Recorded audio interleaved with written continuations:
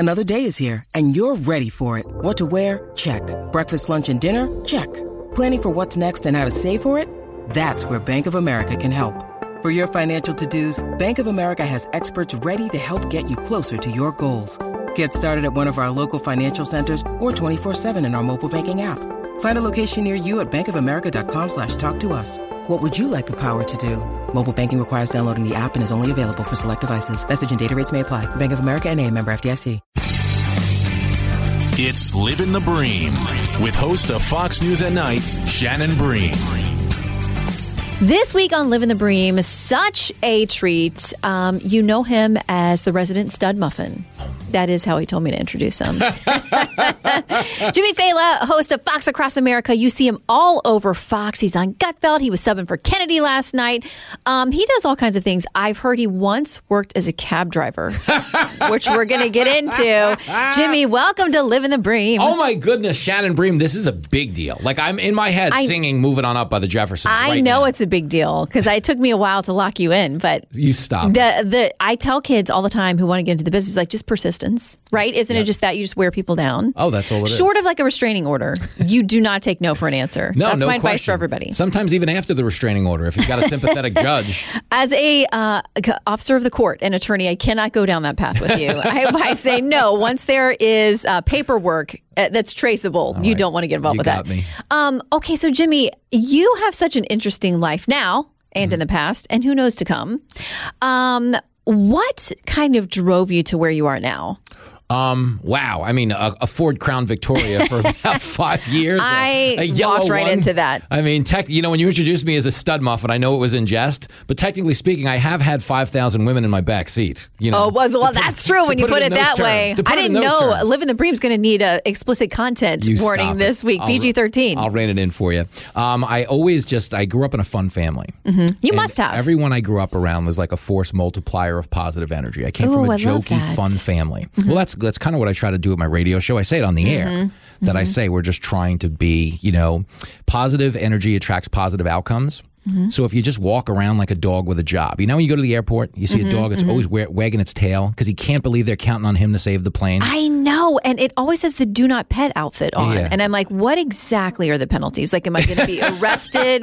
Am I going to be tased? Is there jail time for this dog petting? I need to know because that's where I'm calling you for bail money. It's going to involve a dog at the airport. That's a great one to wind up in the big house for. What'd you get in here for? I pet one of those cute labs that was sniffing out bad guys. But that's me. I've always just shown up with a tail wagging because that's kind of what I grew up around. It's a good comedy family. And I always, in some capacity, definitely did want to entertain.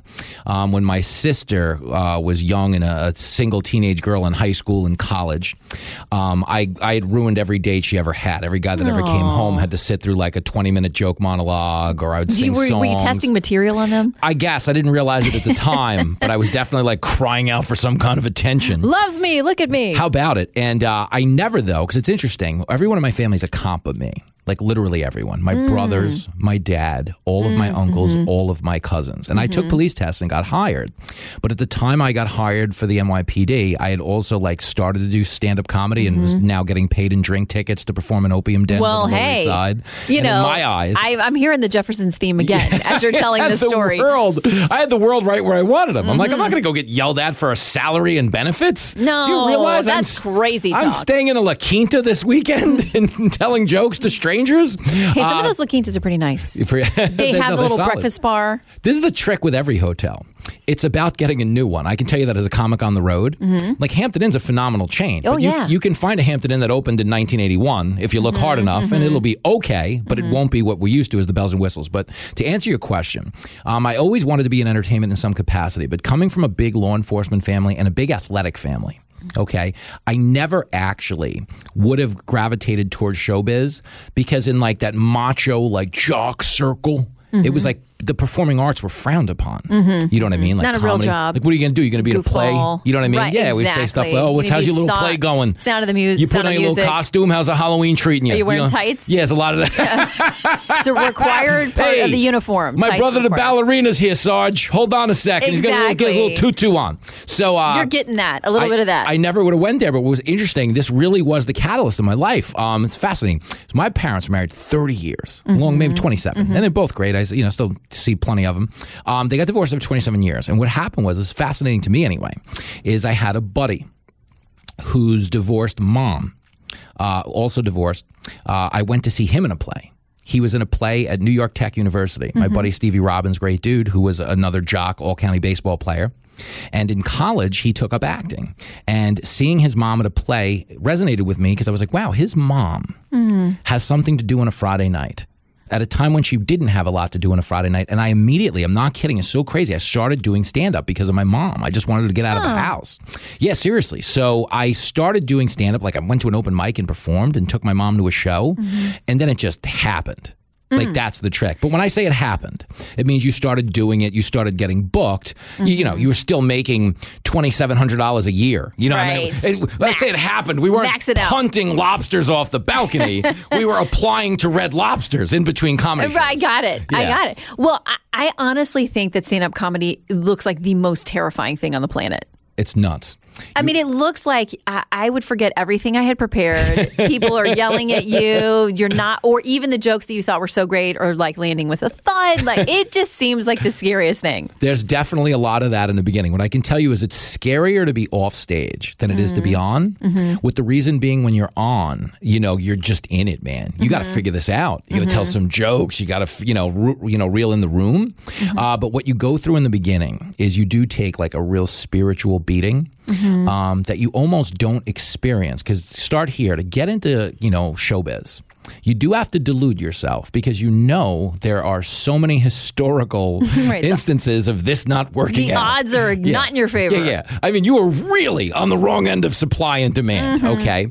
But knowing that to be the case, if you have this passion to do it, it kind of carries you through that weird showbiz birth canal of you should be demoralized and crushed, but you're just so excited to be doing this new thing. So the first time I did stand-up comedy is really interesting. I was doing an open mic at the New York Comedy Club, and a true open mic where anyone could perform anything, not just comedy. And the girl that went on before me did a tear-soaked monologue to her dead grandmother and punctuated it by putting a rose on the stool, because her grandma's name was Rose, and crying her way off the stage. No. Yeah. You're like, okay, that's a great opener for me. Here I am. I pulled one out of my you-know-what. I'm like, you got to bear with me. I'm a cab driver, and I've never been around a plant I couldn't smoke before. Hey, all right, where's Rose? Is she here? There you go. But no, it was a terrible set, but that's what you battle through. But then once you get going, you might get going. But the trick is, you had alluded to persistence earlier. It's everything. It really is. In every profession. No matter what you're going after, it really is. You're competing against yourself. That's what a lot of people don't know. Your ability to self-edit, be honest with yourself, hold yourself accountable. Everybody suffers through the comparison game. It's like, well, that guy got a gig. I don't have that gig. Oh, but you got to forget about that guy. Because that will always be. No matter what you're doing, it will always be. Yes. Until you were like supreme commander of the entire planet. There's going to be somebody else. Yeah, I'm not. I'm a ways off on that one. Well, I don't know. Based on what's going on here in the studio, there are things that people can't see that are, I don't know, you might be setting up for some worldwide galactic or universe-wide galactic battle or beyond our universe. A lot of my childhood toys are in the radio studio for Fox Across America. And the reason they're there, Shannon, is because sometimes you get a guest that doesn't understand me or the energy. I'll explain what that is in a second. She's now getting into the props. Yikes. We have a funny prescription drug commercial on the show for a sleep aid called Bidenica. It's made from 100% Joe Biden press conferences. Oh, my goodness. And someone sent me a fake bottle of Bidenica as like a prop based on a fake joke. This looks like a real prescription. No, and you want to know what's inside it? Take like as much nuts as you and bolts. Want. Oh, no, it says take as much as you want. Fauci doesn't know. You're hitting on a lot of different stories it's a joke. With that fake prescription. Yeah, keep up with it. Stay focused here, Shannon Bream. But basically, the whole thing for me, whether it's radio, whether it's TV, whatever the heck it's trying to be, is I really think, I'm very optimistic. I love that about you. Well, thank you. But I think the world just in general just needs more of that. And I think, when it comes to politics, if you really were like a hardcore partisan, if you're like an activist, which I don't consider myself on any level, I consider myself a talk show host. And I always welcome any type of dissent because I don't want to be the be-all, end-all, omnipotent talk show host. But I do think if you're trying to attract people to your cause, you're actually going to attract more people if you're reasonable and fun. Right. It's when you scream at people. I've never seen anybody compelled or swayed by that kind of behavior. I tell people, like, look at it like if you ever walk through a casino, okay, there's that table where everybody's like staring at their shoes and cursing at each other while the dealer shuffles the cards. That's not the table to sit at. It's the one where they're high-fiving and they're doing a conga line. Yeah. They're making money. Good times. Thank you. So I'm always trying to be the loud, fun blackjack table to attract some good cards. I think it works. I think you do attract that kind of stuff. And my husband will tell you, I don't think very many things are funny. I do like to laugh, but it's usually a courtesy laugh. No, for real. I don't know. I think I just have sort of a weird sense of humor. He and I definitely do not have the same sense of humor. He does not think I'm funny. I can remember one time that I made him laugh, and I'll never forget that because it was so genuine that he actually was laughing his guts out. But how sad that in 27 years of marriage, I can't think of one time that I really made him sort of guffaw. But the thing is, when you're on and I'm watching you, like we both genuinely laugh at your stuff. And so I feel like you're funny, but you're also really smart. And you dial into things that are happening and kind of news of the day and current events. And you make it look effortless, which is an even bigger gift. No, that's the drugs. But no, I kid. Shannon Bream, stop it. That's the Bidenica. Don't drag me out of here. We'll have more Living the Bream in a moment. Fox News Radio on demand on the Fox News app. Download the app and just click listen. When you swipe left, you can listen to your favorite Fox News talk shows live. Swipe right for the latest Fox News Radio newscasts on demand. Fox News Radio on the Fox News app. Download it today. Listen, I think when it comes to comedy, and you know how you were talking earlier about being like scared or forgetting your material? Every joke is marinated in an opinion. In some type of an emotion. You're telling them that something's weird or scary or really hard or stupid. And it's that emotion that allows you to remember the point you're trying to make. So when I'm doing like a news hit, it's just the same thing. I've just found an opinion and you're reinforcing that opinion through humor, through analogy or what it happens to be. So if it looks effortless on screen, to be honest with you, obviously you know it's not, but it's because I'm doing it in a way that's very specific to me, you know? And I think I learned that from watching Lucille Ball. It's a weird thing, but Lucille Ball was good at a few things that she did a lot more than you realized she was doing. You know, certain incredulity and stuff like that, and like a snapback joke, you know, quick retort. And so you just really just trying to do the things you know what to do. You know how they say in politics, here it is. You know how they tell politicians, always answer the question you want to answer? Exactly. That's what I used to do in pageants. Yeah, oh, there you go. Yeah, pageants and politicians, we have a lot in common. Yeah, in common. Oh, I could talk pageants. I'm kidding. That's I got next. Nothing. That's next. You're killing me. I'm laughing. But really, the truth is, on Fox, being given this opportunity, the thing that I feel an obligation to, this is important, is the opportunity. Because I don't look around and see a lot of cab drivers or doing what you're doing. Guys playing video games in their 40s that are on Tucker tomorrow night or hanging out with Shannon Bream. I mean, it's amazing. So I'm just always trying to respect the opportunity because on some level, Shannon, this is the interesting part for me, is I didn't always like my story. I didn't recognize it might be empowering to tell people like, hey, I was a cab driver. And I did not have money in the bank. I just didn't have a bank. I had like a shoebox. Right. You know what I mean? Yeah, exactly. And I was like, but that encourages people. Because, of course. But part of showbiz in the beginning is like we're always overstating how well it's going. Right. Yeah, bro, I'm playing a batting range in Parsippany, New Jersey tomorrow night. It's going to be sold out. Yeah, but the guy who wrote Seinfeld's going to be there, and if it goes well, and like you're always deluding yourself to keep going. And I didn't realize that like driving a cab and making it here was like the ultimate form of keeping going, of of persistence. And now I as you know, I exhaust the storyline because I just want people listening this to realize whatever they think their impasse is, if they're willing to show up tomorrow Shawshank style and just hit the rock hammer a few times, they're a day closer to that scene on the beach. By the way, Shawshank Redemption filmed today, totally different ending because they immediately take a selfie on their phones, get geotagged. Exactly. And they get locked up. Over. They get locked up immediately. Take lessons, kids. Learn from Shawshank if you really want to set yourself free. I do think the persistence thing is definitely it. Whatever you're trying, I'll have people say to me, you know what, when I was first out of college, I thought I wanted to go into journalism. I started doing that. But then it's really hard. You're not making any money, just like you were saying early on in comedy. You're maybe working a second or third job. You're doing all these different things. And maybe something better comes along with benefits and you want to have a family. And for you, it makes sense to do something else. And they'll say to me, gosh, I wish I had just stuck with it. And I think they're not wrong in that not all of us are going to get to everywhere we think we should go or want to be. But I do think if you tell yourself you got to outlast other people and just be persistent and just outwork other people, that goes a long way. The best thing I say to people, whatever the profession is, well, first and foremost is we're all in the happiness business. You know, if you died tomorrow, you're just going to wish you had a little more fun. So if your pursuit really was stand-up comedy, but a good job with benefits came along and a person you loved and a family you started, and it truly made you happy, you actually won by not pursuing stand-up because you had that happiness in your possession. But if you're going to persist, the thing everybody should concentrate on that nobody does is just being really good at it. You know, keep working. Everybody wants to meet the guy who knows the guy, or meet the gal who knows the guy, or the they who knows the them. Whatever I'm supposed to be saying to you right now. But you got to be ready. Yeah, that's the point. And if you don't have the goods, you know, you're only going to run so far with that ball. So I always tell people that you can create a market for yourself, but in whatever you want to do, by doing the thing you're currently doing well, because it will attract attention, it will attract the interest of people who are going to move on from where you happen to be and think of you when they need to fill a position. So I think it's show up, you know, as you said, and don't be a pain in the butt. Because it's a big part of it. You got no room for that. Every business is small. Thank you. Some way. It's a great point. Is like the word travels. Yes, be a dog with a job. Be a dog with a job, but do the job well. You got to sniff them bags. It's not all wagon tags. You got to find them explosives. Yeah. You got to find Even if you got to plant one on a guy once in a while. Right, or the dog's getting fired. No kibble. You're not living up to your potential here, Mr. Labbykin.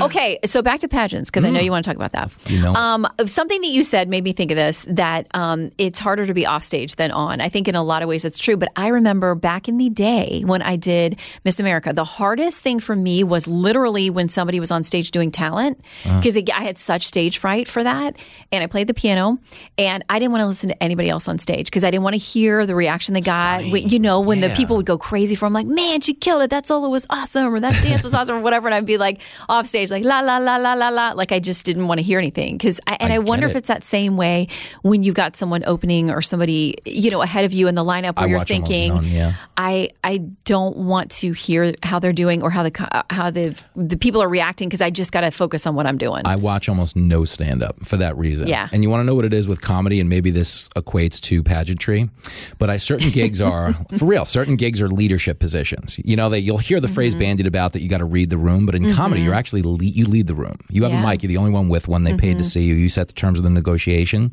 So for that reason, I know when I'm on stage, I'm not going to have that other person, their reaction or their energy there with me anyway. I'm just going to have to lead it my own way. So in that regard, like I'm a really friendly guy in comedy clubs. Everybody gets a fist bump, special handshake, high five. It's like the beginning of the movie Kingpin when Roy Munson walks in, he takes a bite of the guy's hot dog. But once the show starts, like I'm actually the Unabomber. Like I'm off in a corner somewhere, just like hanging out in my space. And I just think that allows me to have my own unique energy. So I dig that. And that might be part of what you're doing in pageantry is you've got to get, you know, Beyonce says you have that inner character, that's Sasha Fierce. Maybe Shannon Bream has a Sasha Fierce that you're tapping into. For me, it was my inner Chopin. That's true. It's a little more sophisticated. So I was trying to keep it classy and remember the notes, and it was very scary. So that's why when I think about the comedy thing, I'm like, wow, that's really putting yourself out there. That's not going out to play Chopin for a few minutes. That's like bearing your soul. Because I think a lot of comedy is based in your real life, based in, you know, the reality of what you live with every day. So what would be your advice to somebody? Because not everybody's going to be as gifted as you and find their lane in this. Like, when do you know, okay, this isn't for me, I need to find something else? Well, it's weird because I always look at it like that comes back to gambling. You know, we always used to joke if we had lost everything we had in a casino, because I used to gamble a little bit when I was young. I sense a theme with the gambling. But, you know, we used to say, well, you know, you technically haven't lost money until you leave. You know, you're down money, but you haven't lost money. And in stand-up, you know, you haven't lost time. You're just down time. You're 9 years in. You can still turn this around. You just got to keep it going in some capacity. What I would tell anybody, if it's something you're truly passionate about, actually don't ever quit. Because here's the thing. Most of what we get specifically in stand-up is because somebody we were running with got something bigger and took us along, like put you on a TV show or had you on the radio or something like that. And that's the thing. thing. You might run in once in a while to, maybe somebody like me, as I'm not quite in the position I want to be at in terms of being able to help people. But when I drove a cab, one of my favorite things was listening to radio shows that had comics on all the time, because that consistent exposure was giving those comics a bigger platform and like really boosting their careers. And that's what I'm like hoping to get to with this. Is like, I have a fun career. I have a great drinking story. I showed up here in a taxi one night and now I'm like on every show. It's amazing. But I'm hoping to use that to give 20 other people that story, even if it's not internally here at Fox, but at least it's exposure that helps them outside at their comedy clubs. So I would say keep going if it's a passion and you just truly love doing it, only because you never know when you're going to bump into that guy at the open mic that winds up being the guy. And everybody who's ever made it in comedy specifically will tell you that they've quit comedy 35 times, 35, but they got back 36. And one night they wound up hosting the Tonight Show. Jimmy Fallon would tell you he's quit stand-up comedy 50 times. 50. Easy 50. Moved back to Boston from New York, drank himself senseless. Get discouraged. Yeah, but you figure it out. You just got to keep going. Again, Shawshank. Yes, you do. It's one dig, one tap at a time. Okay, so let me ask you this. Final question I have for you. Do you feel like you got to be on all the time? No, and I'm not on. This is the thing. But see, you're just that good then. You do come from a place of optimism and good cheer and positivity. That's just all it is. You know what I mean? And so you're not going to leave here and you have a heroin secret habit we don't know about, and you cry yourself to sleep every night. Do I look like I have the physique of a heroin user? You and Kay Moss, I don't know. She was the model for quote unquote we're heroin indistinguishable. Chic. I'm so slim, No. You look athletic. Yeah, there's a little bit of that. You said athletic. But I do worry about people that do seem so cheerful and have to kind of make a living making people laugh if they have a sad side. Can I tell you what it is? I do it shuts off. Like, this is how I fall asleep at night. Like, at some point, I'll be talking to Jenny or Lincoln Fala and just wake up 6 hours or 8 hours or 4 hours later and start the day. There's no, mid-conversation. I'm like, so the Yankees are up 5... And I just wake up the next day. It's like you unplugged a robot. Oh, well, my husband says that I'm like 100 miles an hour or asleep. There's really not an in-between. But, do you find really quick that I feel like it's easier to be on blast than it is to go halfway? Because you're on blast all the time, you have momentum and it keeps you going. I like that. It's the downtime that's exhausting to me. But you could stick me on 12 shows and I'll do them all with the same energy and level of focus. But if you put me on 2 shows 9 hours apart, you might get tired in between if you didn't occupy yourself with a task. So back to the dog analogy, you just as long as the airport's crowded, the dog's going to be there. All right. Well, we're glad you were here on Living the Bream with us this week. Jimmy Fala, he is a man of many talents, but also just a great guy. And I love that you remind us to be positive, to show up, to work hard, and just to have an optimistic outlook on life. We need that because there's so much thrown at us every day that would try to kind of suck our joy out of life. And you are the opposite of that, wherever that is. You're a joy instiller, infuser. You could start a brand of those infusion sprays. Imagine the Beach Boys song Fun, Fun, Fun, except Daddy doesn't take the T-Bird away. And then it's just listen, my dad was a huge Beach Boys fan. So life is we're just going to be cruising. What happens is Daddy gives her the car, but at $7 a gallon in California, she just has to stop driving. She has to give up She actually can't give it back. That's the new version. Even Jimmy can make us laugh about something as terrible as gas prices at the pump. All right, Jimmy, hope to see you again soon. Thanks for joining us on Living the Bream. We'll always have this.